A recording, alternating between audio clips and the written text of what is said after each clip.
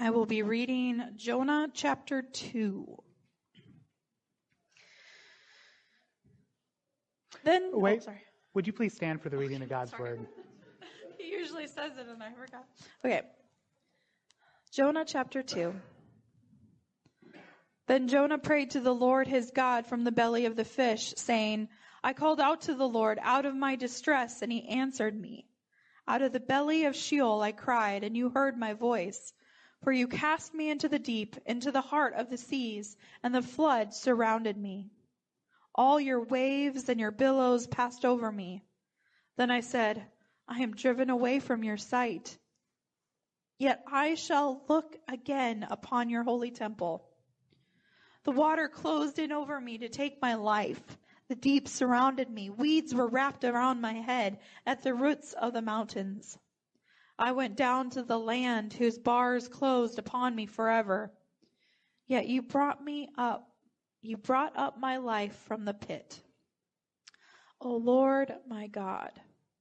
When my life was fainting away, I remembered the Lord, and my prayer came to you into your holy temple. Those who pay regard to the vain idols forsake their hope of steadfast love. But with the voice of thanksgiving, with the voice of thanksgiving will sacrifice to you. What I have vowed, I will pay. Salvation belongs to the Lord. And the Lord spoke to the fish, and it vomited Jonah out upon the dry land. Thank you. This is the word of God. You may be seated. C.S. Lewis started his life as an atheist.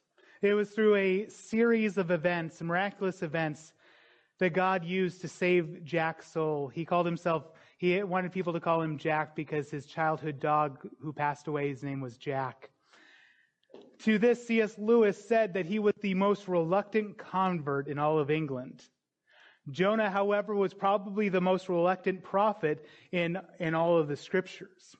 Before I go any further, I just want to mention how, yes, I was aware that I kept saying Noah last week. I tried to stop, and I just kept doing it more. It's kind of like trying not to think of a pink elephant. So if I do it again this week, I apologize. I'm going to try not to. Jonah, not Noah. There are prophets who just stop. There are prophets who disobey. They pay for that in eternity. But God says to Noah to go to Nineveh, and Jonah, there we go. Try to not think of a pink elephant. Anyway, to go to Nineveh, and Jonah says no. The story of Jonah then becomes God saying back to Noah, what we see in, did I say it again? How does it flow so easy? Jonah, what we see in this tool expectation slide I've got up here. You know which one I'm talking about? Here we are. I don't know if you can see this very well or not. This is kind of how God uses us, is he starts off with, please come loose. Please go to Nineveh. Goes to the next part right here. Jonah's, making his trip out there. I hope it comes loose. He gives him some time to reconsider. He doesn't reconsider, so you got the bigger one right here. I wasn't asking. He starts sending the storm. You should have listened. That's when the storm gets even worse and they try to row to shore. And then finally, we get to the last one. It can't be tight if it's liquid. And he gets thrown overboard into the sea. The story of Jonah as the prophet, gets to the point of liquid. He is thrown into the sea. It is not just a nice story from history meant to encourage us, but it is also a mirror. The book of Jonah is a mirror for us.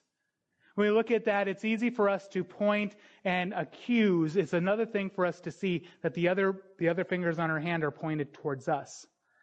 In every sermon, after I'm done with my research, I write it out. I'll listen to other pastors preach on the same scripture, pastors I trust, and I get a lot from that. In fact, I sometimes quote them in my message. And what I thought was interesting is there was a number who always want to condemn Jonah, and I'm thinking, as you condemn Jonah, you condemn yourself, because we all have Ninevites. We all have people that, if we were to be honest, if God would just put them all in the same area and nuke, we wouldn't shed many tears over. Actually, Janelle, very, very good thing talking about those who are doing the trafficking. It's hard for me to pray for them, I'll be honest. It's hard for me not to just wish that they just go to the same place so that we could just nuke them. When we condemn Jonah, we condemn ourselves because we all have Ninevites. Now, I'm hoping that nobody here has a prejudice or a disdain for a nationality, a people group, or somebody because of their skin color. But we all have Ninevites. Russians, Antifa, KKK. Most of us, if not all of us, have a Ninevite people. Now, once again, I hope that nobody has a disdain for an actual group of people based on color or nationality. That is a sin of partiality. But if you dig with most people, you'll find a group that they would be happy if God just brought them together and nuked them. The idea of going to these people and preach to them would make you run the other way. So that's what Jonah did. He took off, and in chapter 1, while he's in transit, God sends a storm. Jonah passes out and is woken up and told to pray to his God. He was a prophet who didn't pray. His shipmates cast lots, and the lots fall to Noah, who then tells them this is his fault, and he has to convince them to throw him overboard. The end of chapter 1 and the entirety of chapter 2 is a whale of a tale. Now, those of you who like 20,000 Leagues Under the Sea, you probably know where I took that from. Got a whale of a tale to tell you lads, a whale of a tale or two. About a flapping fish and the girls I've loved with nights like this and the moon above, a whale of a tale, and it's all true, I swear by my tattoo. Anyway, I was told that you like when I sing, so I'm just going to include that in every sermon from now on. It's a whale of a tale. Jonah's story so far is out of the frying pan into the fire kind of a story. Or more accurately put, it is out of the ship into the belly of a great fish.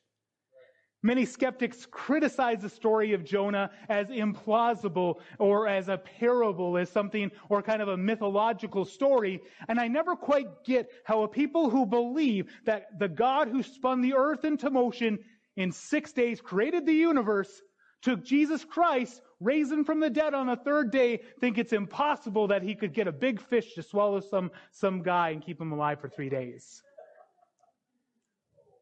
The nail in the coffin, people try to make it sound like it's a parable, but it'd be unlike any other parable we find in Scripture because it involves real people, a real time, a real place.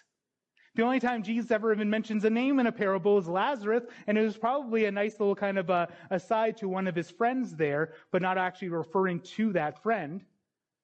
Matthew 12:40, it's even more clear than this, that Jesus considers the story of Jonah to be a reality. He says in verse 40 of Matthew chapter 12, "For as Jonah was 3 days and 3 nights in the whale's belly, so shall the Son of Man be 3 days and 3 nights in the heart of the earth." The point of this part of the story is that it isn't something that happens every day. It's, ding ding, a miracle. I can never follow someone who can believe that God created the heavens and the earth and raised Jesus from the dead, but a big fish swallowing a dude, and keeping him alive in the belly of that fish, they see that as a bridge too far. It might be a whale of a tale, but it's all true, and I swear by my non-existent tattoos.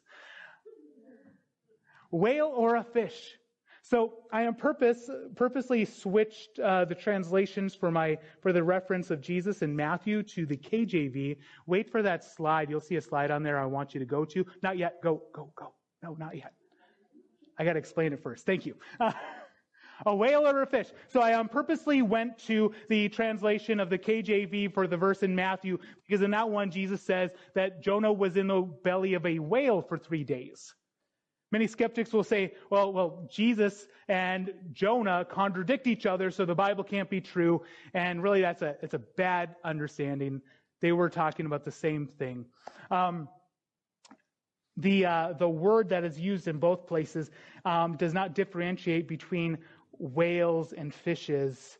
Nearly 3,000 years before Jesus spoke of Jonah being swallowed by a ketos, which is translated as fish or whale, It was translated the same way in the Septuagint, which is the Greek translation of the Old Testament, used the same Greek word ketos to translate the Hebrew word dog, which means fish, found in Jonah, in the book of Jonah. The fact is, as Hebrew and Greek scholar Jack Lewis, not C.S. Lewis, different Jack Lewis, concluded, both dog and ketos designated sea creatures of undefined species.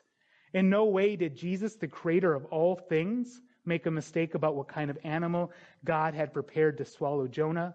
The animal was a great sea creature and not necessarily a great fish, according to our modern, more limited definitions of the word. It may very well have been a type of fish, a water-living mammal, or an extinct reptile. We simply cannot be sure. As Dave Miller concluded, both the Hebrew and Greek languages lack precise definitions that conform to our modern-day definitions between the different species. You can go to that slide now. Thank you. So the word here, thug, it is translated as sea creature. So it could have been a whale. It could have been a large fish like the Megalon shark, which I think ate the guy from Fast and the Furious. I didn't watch the movie, so I don't know. I don't know if it was a giant squid or if they even knew about giant squids. It probably was not, but it was definitely not Godzilla. So I just wanted to make sure everybody knew that. For two reasons. One, Godzilla also lives on land and he's fictional. So let's move on. It's significant that God sends a giant fish, whale, what have you, to swallow Jonah. It has a lot to do with the mythology of the time that is used in the poetic books of the Old Testament. In H.L. Ellison's commentary on Jonah, he makes a connection to the fish and the mythology around Leviathan that the Old Testament poetic books make reference to. Get into this real quickly here. Most ancient Near East cultures had a mythology around Leviathan. Leviathan was a sea serpent that represented chaos, basically evil, things that are going wrong. The Old Testament does not make it seem like Leviathan existed, but uses it as shorthand for chaos in this world. All these cultures, all these ancient Near East cultures, feared the chaos worm, feared the chaos serpent, Leviathan. But in the Old Testament, it makes light of Leviathan, makes light of the impending dread of chaos. For instance, the Egyptians had, I can't remember his name, I think it's Apath, which was the chaos serpent that tried to devour the world by night, and Ra had to fight him. The Bible kind of makes fun of all of this with Leviathan in the Old Testament. Let me go back here. The seas themselves were a picture of chaos, unknowable, unsearchable, unending. In Psalm 74, 13 and 14, Leviathan refers to God's rule over chaos and to the destruction of the Egyptians at the Red Sea. Then in Psalm 104, 26, Leviathan, the dreaded chaos monster, is nothing more than God's toy. Do you know what hope that gives you? It means that when everybody's losing their head about all the chaos that's happening in this world, remind yourself, Leviathan is God's goldfish. When everybody's losing their mind, oh no, Russia, Ukraine, World War III, I'm not worried because the great chaos worm is just my dad's pet goldfish. We don't see it at the time. In fact, we freak out. We think I'm going to be devoured by this thing. But in Lamentations chapter 3, we know that we are not devoured, we are not consumed, for his compassions never fail. They are new every morning. Great is thy faithfulness. The prayer of Jonah inside the fish reflects this. Not all chaos, how many of you know that the outside world can seem very calm for everyone else, but one bad doctor visit and it feels like you're in the middle of a fire NATO in your canoe with a leak? How many of you know that it doesn't matter what the president's doing if you have bills you can't pay? Family drama can make the nicest day seem like a great storm. All of a sudden, Leviathan is opening up its mouth to devour you. Just know that he's your father's pet goldfish. and what you fear, God may turn to your salvation. You wouldn't think, man, I'm out in a stormy sea. I sure hope a big fish swallows me up. But that was God's means of salvation for Jonah. Chapter 2 is his prayer inside the belly of the fish. He was in there for 3 days. In verse 2, Jonah says, I called out to the Lord out of my distress. The word distress comes from the Hebrew word. It's anglicized as S-A-R-A, Sarah. It's pronounced Sarah. It's like Sarah, but not S-A-R-A-H. So it's a different word. And it means dire straits, distress, trouble, vexer, or a rival wife. Now, as you can imagine, Hebrew being a more poetic language, not every definition fits to every context, and context is king. So there's nothing about the whale being a rival wife.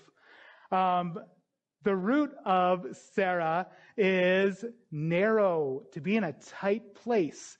When I was learning this, I was like, you don't say. I imagine being in the digestive tract of a big fish is kind of a tight place to be in.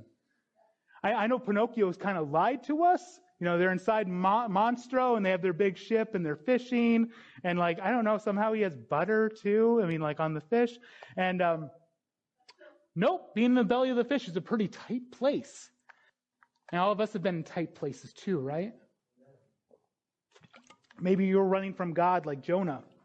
And God in his mercy lets some of those consequences of your action reach you. Maybe in a prison cell, divorce court, explaining to the teacher why you thought cheating was a good idea at the time. Sometimes our prayers are in the middle of the fish, and sometimes it's not even our fault that we're inside the fish. Maybe it's things that turned out bad, but we didn't have bad motives. But here we are in the fish, and out of our distress, we cry out to the Lord, and he answers us. Then we realize that the fish was actually God's instrument for our good, not our destruction. Prayers inside the fish are often the times we grow the most in the Lord in our own personal walk. There's a maturity that comes to prayers that happen inside the fish. I met with an old mentor of mine, my old college professor, this last week. And we were talking about a time in my life, in mine and Becca's life, that was a tight place, was a Sarah. And it wasn't fun at the time. In fact, it felt like we were being consumed. It was unjust. It wasn't right. I could go on and on and on. But I remember in that time, I had two choices before me. I could stay bitter and angry and paralyzed, or I could move and operate in love and forgiveness. And according to the Holy Spirit's power, I was able to do the latter instead of the former. And it made all the difference. Because I had a lot of friends who chose the former to stay in bitterness, and they're not in ministry today. But according to the Spirit's power, I was able to choose forgiveness. I was able to do those things. And I grew. I would not be as good a pastor today as I would be if I did not have that experience. Going on here, the pagans and the prophet. The book of Jonah is filled with stories of repentance. It's a constant contrasting between the prophet and the pagans. We have the pirates who don't do anything, who threw him over the ship. Patrick made me say that. They throw Jonah overboard and the sea is calm. If you've seen the Jonah movie, you know what I'm talking about. They then sacrifice to the Lord, the God of Israel, the Lord, the God of Jonah. And honestly, I believe we will see them in heaven one day. You have the Ninevites who don't know their right hand from their left hand. They too, including their very king, repent in sackcloth and ashes. You even have a fish who he doesn't repent, but when he's asked to do something from God, he doesn't hesitate. He doesn't go the other way. He does what God wants him to do. I have to imagine this guy was probably very hard to live with after that. You can just imagine him going to his fish friends and it's like, what are you guys doing? The octopus is trying to play his new drum set. He's like, hey, did I tell you about the time? And they're rolling their eyes. That Yahweh asked me to eat this guy and then spit him out somewhere? We heard it. Has he asked you ever to do anything like that? No, you're the special one. I don't know, probably not. Jonah's prayer inside the whale reveals something fundamental, not just for people who God uses as bait for fish, but for all of us. His prayer represents our powerlessness to change our circumstances by ourselves. 2, our constant need of salvation. And 3, the right response to any interaction with the Lord, and that is worship. In verses 1 through 6, he describes his powerlessness in his situation. Now, contrary to what many cartoons and movies about Jonah talk about, he didn't automatically get swallowed by the fish. I mean, let's read the prayer of Jonah to the Lord from the belly of the fish, saying, I called out to the Lord out of my distress, and he answered me out of the belly of Sheol. Sheol is the place of the dead. It's not necessarily heaven or hell, just the place of the dead. I cried, and you heard my voice, for you cast me into the deep, into the heart of the seas, and the flood surrounded me. All your waves and your billows passed over me. Then I said, I am driven away from your sight. So he is sinking down deep into the water. I don't know how close you've ever come to drowning. I've never come close. My wife is probably the person I know who's come the closest to drowning I've ever met. She was on a missions trip over in Mexico, and she saw this boy who was drowning, so she thought she'd go over there and help him. Now, as many of you know, you have to watch when you're helping somebody who's drowning because they will pull you under, and that is what this boy was doing to Becca. And she believes an angel actually saved her, and I believe her absolutely. I don't say that like it's a claim, but an angel saved them both out of that. She nearly drowned. No wonder the scripture tells us in Galatians chapter 6 that those of us who are spiritual should restore those gently, but to keep watch, lest we too be tempted. It's important to be aware of that. When it comes to our powerlessness, we need to remember that the great fish in the story was Jonah's salvation, not a punishment. That God will use all things to the good of those who love him and are called according to his purpose. When me and Becca got married, I had my 2 oldest sisters sing this song, God Bless the Broken Road. Many of you probably heard it.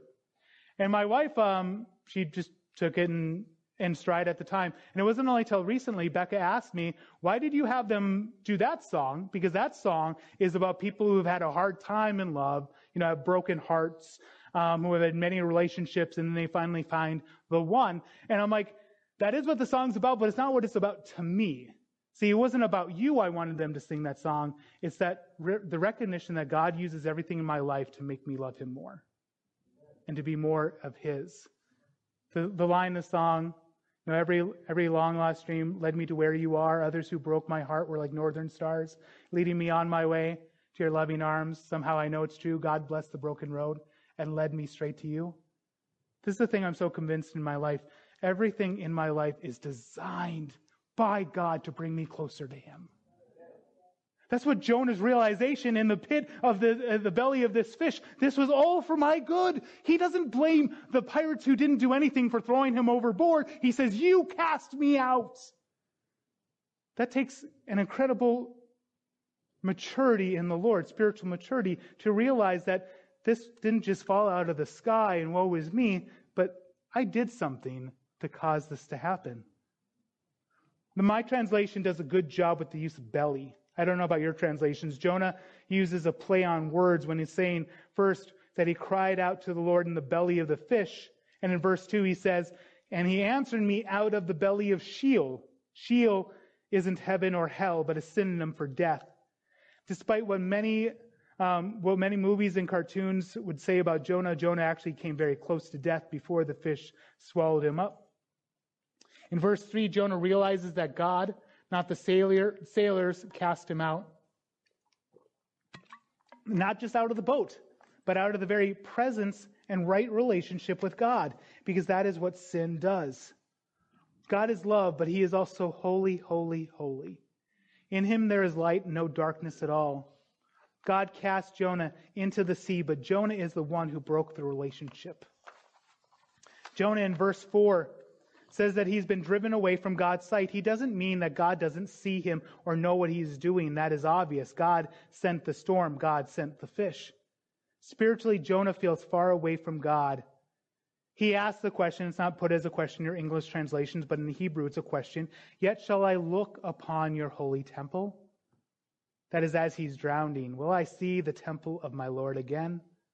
How many feel like they need to clean up their act before they can come to the Lord. Once I get my addiction under control, then I can show up on a Sunday. Once we get married, then we can attend again. Some have been so distant from God for so long that they can echo Jonah in verse 4. Verse 4. Then I said, I am driven away from your sight, yet I shall again look upon your holy temple. In verse 5 and 6 is the downward spiral as he goes into the water. The waters closed in over me to take my life. Deep surrounded me. Weeds were wrapped around my head. At the roots of the mountains I went down to the land whose bars close upon me forever. Yet you brought up my life from the pit. I bet many of you have been here. Not drowning, but drowning in a downward spiral of depression. Drowning in a downward spiral of a time that you don't even know if you will ever get past it again. And here's the amazing thing, salvation is in that moment. Jonah, in his prayer, doesn't mention the fish. If I were to guess, it probably occurred to him after Goldie threw him up on the shore. All he knows is that he is saved. God's means of salvation is often not understood. Look at Jesus, the captain of our salvation. Who would have ever guessed the instrument God would use to save this world would be a cross and a grave? But not just any cross, not any grave, an empty cross and an empty grave. Nobody in Jesus' time is ready for Resurrection Sunday. Even Mary, who comes to the tomb, sees it's empty. The first person to see the resurrected Christ, sees the resurrected Christ, and thinks he's the gardener and asks him, where did you put the body? Nobody's thinking, no body, he must be resurrected. Oftentimes, salvation doesn't come in the form we think it should come in. Sometimes, in fact, it looks like a big, ugly whale. You know what's so amazing about grace is our constant need for it. When we come to the point where we don't think we need grace, then that is when we are in trouble. A friend of mine was telling me about a conversation he had with several other pastors. This one pastor was being criticized by his people because he wasn't giving the gospel. And I thought the response from the other pastors was really telling. They said, well, not every Sunday has to be a salvation sermon. So I told my friend, I was like, that is a profound lack of understanding of the gospel and grace, because it's not just our entry card. I need thee every hour, I need thee. Jonah doesn't just need grace here, he'll need it later as well. Spoiler alert. He is completely powerless to change himself, and so are you. You know what's crazy is that those of us who have begun in grace, we are saved, that we then try to change ourselves by our own means. There's an entire book called Galatians. If you want to know how God really feels about us going back to works after we've begun in grace, you can read Galatians chapter 5. It gets pretty spicy. Dr. Martin Lloyd-Jones said this: it is grace at the beginning and grace at the end, so that when you and I come to lay upon our deathbeds, the one thing that should comfort and help and strengthen us there is the thing that helped us in the beginning. Not what we have been, not what we have done, but the grace of God in Jesus Christ our Lord. The Christian life starts with grace. It must continue with grace. It ends with grace. Grace, wondrous grace. By the grace of God, I am what I am, yet not I, but the grace of God which is within me. Closing out this point, Ephesians 2, 1 through 2. Not my sermon, just this point. We got a ways to go. And you were dead in your trespasses and sins. Let me read that again. And you were dead in your trespasses and sins. You were completely as unable as a prophet in the middle of a stormy sea to save yourself, in which you once walked, following the course of this world. But it doesn't stop there. Verses 7 and 8, Jonah talks of his physical salvation. That's the second point here, is this prayer reminds us of our constant need of salvation. Jonah's salvation starts in verse 6, but his prayer of thanksgiving is really in verses 7 and 8. This is physical salvation. But even our Lord Jesus Christ links it to our spiritual salvation as he describes the 3 days Jonah spends in the fish with the 3 days in the earth that he will spend. There's a lot of parallels between Jonah's salvation and our spiritual salvation. Let me tell you about what I mean about this real quick here. I do not mean to say that after you've been saved once, you need to be saved every day. Salvation is a moment in history that God justifies us. But as you'll read in the scripture, it talks about working out our salvation, and that is our sanctification. That God is now saving us from the power of sin in our life. One day it'll be the very presence of sin. But Jonah's experience here, it mirrors baptism. Those who got baptized this last year, you remember me talking about how it was a picture of what happened spiritually. Jonah's salvation is that in a more clear way. He goes into the water, into the belly of the fish, according to his own words, to the very belly of death itself. We go down into the water of baptism, representing us dying to our own lives, and to come out of the waters alive in Christ. Salvation does not mean life improvement. Possibly one of the greatest travesties and belittling of the gospel in modern history is how we try to make people believe, follow Jesus and your life will improve. Those of you who've been a Christian for a while, you know. Like all your problems didn't just go away as soon as you raised your hand at that church service. But you know, it wasn't about life improvement, it was about life from the death. It wasn't the Tony Robbins gospel. My apologies to Tony Robbins, but that's the first thing I could come up with. The gospel isn't life improvement, it's life from death. You were dead, not unhappy, you were dead in your transgressions and sins.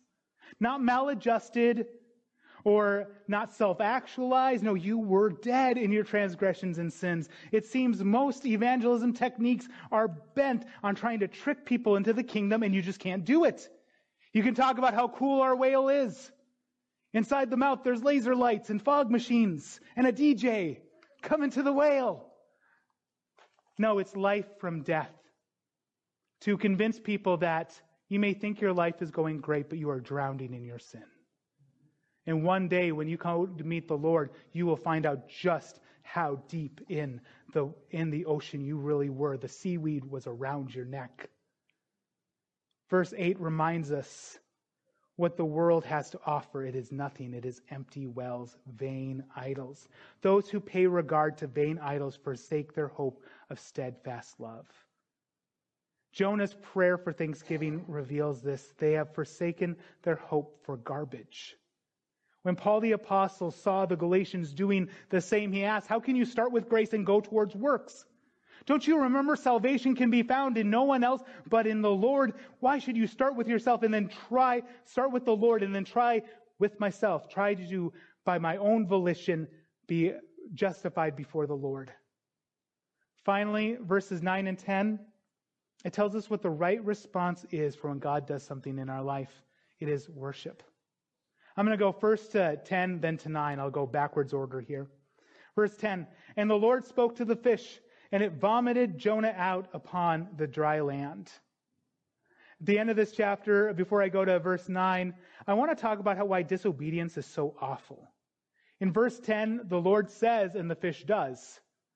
In verse 3 of chapter 1, God says, and Jonah says, no thanks. This is why disobedience is so damnable, is that God tells the shore, tells the tide, this far, no further. And then we say, God, how close can I get to sin without actually sinning? The wind and the waves are more obedient than our heart is. And then we say, follow your heart. How crazy is that a whale with whatever brain it has, it can't talk, it can't make tools, but it can do what God asks it to do. But Jonah, the prophet, is like, no, I'd rather not. God says to the waters, this far and no farther. And we ask, how close can I get to sin without sinning? Verse 9, Jonah says, with a voice of thanksgiving, he will sacrifice to the Lord. Hopefully you know this by now, but what is the New Testament definition of worship? Romans 12, 1 and 2. In view of God's mercy, I beseech you, brethren, to present your bodies as living sacrifice, holy and pleasing to God. This is your acceptable and spiritual act of worship. The word can be translated both ways, and I believe both ways are right on the money. It is the bare bones entry into worship, is to be a living sacrifice. Jonah sees this because Jonah says that he will sacrifice to the Lord. Jonah talks about making sacrifice. The New Testament believers, we are to make ourselves a living sacrifice. No longer is there a sacrifice for sin, but there still are sacrifices of praise and thanksgiving. Jonah is about to find out that sacrifice is not about taking an animal and killing it and burning it. It's about a time we come to grips that being a living sacrifice isn't about singing songs and having an emotional experience. It's about obedience to the Lord. It's about allowing the Holy Spirit to find anything in us that is unclean and then offering it to God as a living sacrifice. So I've said this so many times and I'll keep saying it. If in your worship you are not changed, that was not worship. At least you are not worshiping God, you are worshiping yourself. To give yourself an emotion. Even if you were at the altar, tears running down, but you are unchanged, well, you got your reward, you got your emotional catharsis. Sometimes we confuse entertainment with the working of the Holy Spirit because our emotions are in flux.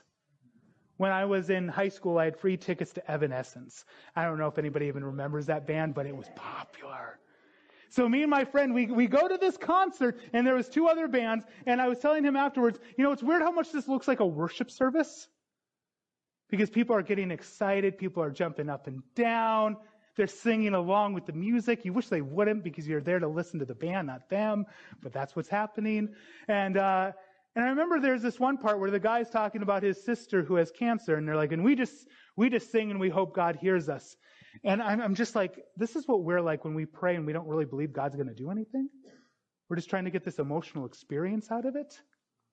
True worship happens when I come to the Lord, either in prayer, singing songs, giving, whatever it is, and I am now changed because I'm a living sacrifice. It is a question we have to ask ourselves after every worship experience. Was it true worship? Was it worship that God desires, or was it the false fire of Aaron's sons? The right response. Last year I did this year-long study. It was only supposed to be like 6 weeks on the book of Revelation. It did not last 6 weeks. I kept telling Jess Biddle, you're going to have to keep waiting because I'm not even halfway through here. That series, and you can go back on our YouTube, and you can, not YouTube, our Facebook page, and you can look at it. It really, it did something inside of me when it came to my view of worship. It gave a context to a phrase I had heard before in such a great, stark clarity. Here's the phrase that the culture of heaven is worship. It's like everyone's like, yeah, amen, that's good. Go through Revelation and realize that. When the scroll can't be opened, and the weeping of the prophet, of the revelator, and then all of a sudden it's open and heaven erupts in worship. It's like everything the Lamb does, everything God does, and everybody's losing their mind at what God is doing. Can you imagine if our service was like that? And people are down at the altar and they're getting healed, and all of a sudden everyone's like, whoa! Man, that's what heaven's like. That is what heaven's like. Even the darkest parts of Revelation, when God has to unfurl his wrath out on the earth. And the denizens of heaven, with a loud voice, they cast crowns. They shout in loud voices. There is worship, because it's the right response to when God does something in our life. Jonah has a lot to learn still. We're about to get into probably the darkest part of Jonah's heart in chapter 3 and 4. But he's starting to understand this. It's the correct response to any activity in the presence of the King of Kings and the Lord of Lords. It's Handel, after he wrote the Hallelujah Chorus, after being sequestered into his study, neither eating nor drinking nor sleeping for a number of days, he bursts out and he says, I have seen the great God. Because that is what happens when we touch the throne of heaven. And it is our right. It is our right as children of God that we have one mediator between God and man. You don't have to come to me.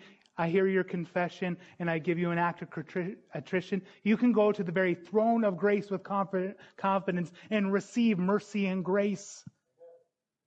We're in Sunday school this morning, and I came to that part and I was like, what more is there to say? I can go into the very holy of holies. Only one person at one point in time could ever do that in the Old Testament. Now all of us, the curtain is torn in two, and we can approach the throne of grace with confidence. Worship is the right response to the activity of God. Finally, in verse 9, he says, salvation belongs to the Lord. That's how Jonah concludes his prayer inside the fish. People will outright disagree with Jonah today. Now, they will not say it in so many words, but when they downplay God's working in salvation, that is what they are doing. It's true that God's invitation demands a response. So there is the plan of salvation that requires you to repent and put your faith in Jesus Christ. It is evidence that demands a verdict, but do not hold up your RSVP as somehow you're contributing to the party. In theological circles, there's a great debate about what if anything, humans contribute to salvation. I'm not so much interested in that discussion as I'm interested in if somebody would say with Jonah, salvation belongs to the Lord. If we try to trick people into heaven, we don't believe that. If we try to get them just to sign on a dotted line, hey, you're saved. You still love your sin. You don't care anything about God, but you don't want to go to hell. Great. We don't believe salvation belongs to the Lord then. When we're so afraid to witness because of fear of rejection, we don't believe salvation belongs to the Lord, because we could do what Jonah does, just tell them the story, tell them the gospel, and trust the Holy Spirit is going to work on their life. But if we believe salvation belongs to us, we're going to take it personally, we're going to be paralyzed in fear. What's funny is that Jonah believes with his whole heart that salvation belongs to the Lord, and that is why he did not want to go to Nineveh in the first place. And that is a sermon for 2 weeks from now. Worship team, would you please come up at this time? In the prayer of Jonah, inside the fish, we are reminded of our own prayers inside the fish, or prayers we will have inside the fish. In that we recognize our powerlessness to change our situation. Sometimes we do everything before we pray, and we should pray to start off with. Be obedient to what the Scripture says, but a lot of times that's the last thing we do. We come to a point where we realize I'm powerless to change the situation. You have a loved one who's an addict, you know what I'm talking about. No matter how much you might scream, beg, and plead, you can't change them. You can't change the situation. If you've dealt with addiction, you know what I'm talking about. If you've dealt with situations in your life, maybe your company is doing things that they shouldn't be doing. And you might feel powerless, but you're not powerless if you are with the Lord. But if you're trying to change it yourself, you are powerless. You realize your constant need of grace. And then finally, all of it, every single bit of it should be undergirded in worship. So now, during this last song, it's our time of reflection. We need to ask ourselves, is there an area in us that needs to change? Is there an area of unbelief? Is there an area of not being faithful? God has called you to something like Jonah, and you have been running the other way. Recognize your need to change and your inability to change it on your own. Second, is there an area of salvation? Do you not know where you will go if you died this moment? Call upon the Lord, He will hear you. From the depths of Sheol, He will hear you. And you will look to that holy mountain. My third challenge for you today is become a better worshiper. Continually check on your growth. Am I growing in the fruit of the Spirit? Love, joy, peace, patience, kindness, goodness, gentleness, and self-control? In our circles, we normally don't even see that as ways that we are growing spiritually. In fact, we kind of see it like, am I operating in the gifts of the Spirit? That's somebody who's really spiritual. But according to the Scripture, it's those who exude love, joy, peace, patience, kindness, goodness, gentleness, and self-control. And the gifts of the Spirit are exactly that. They are gifts. not so that we can say, hey, I can prophesy and you can't. Are you growing this? How can you become a better worshiper? What is something that God wants from you that you've been unwilling to give to him? Would you please join us in our final song?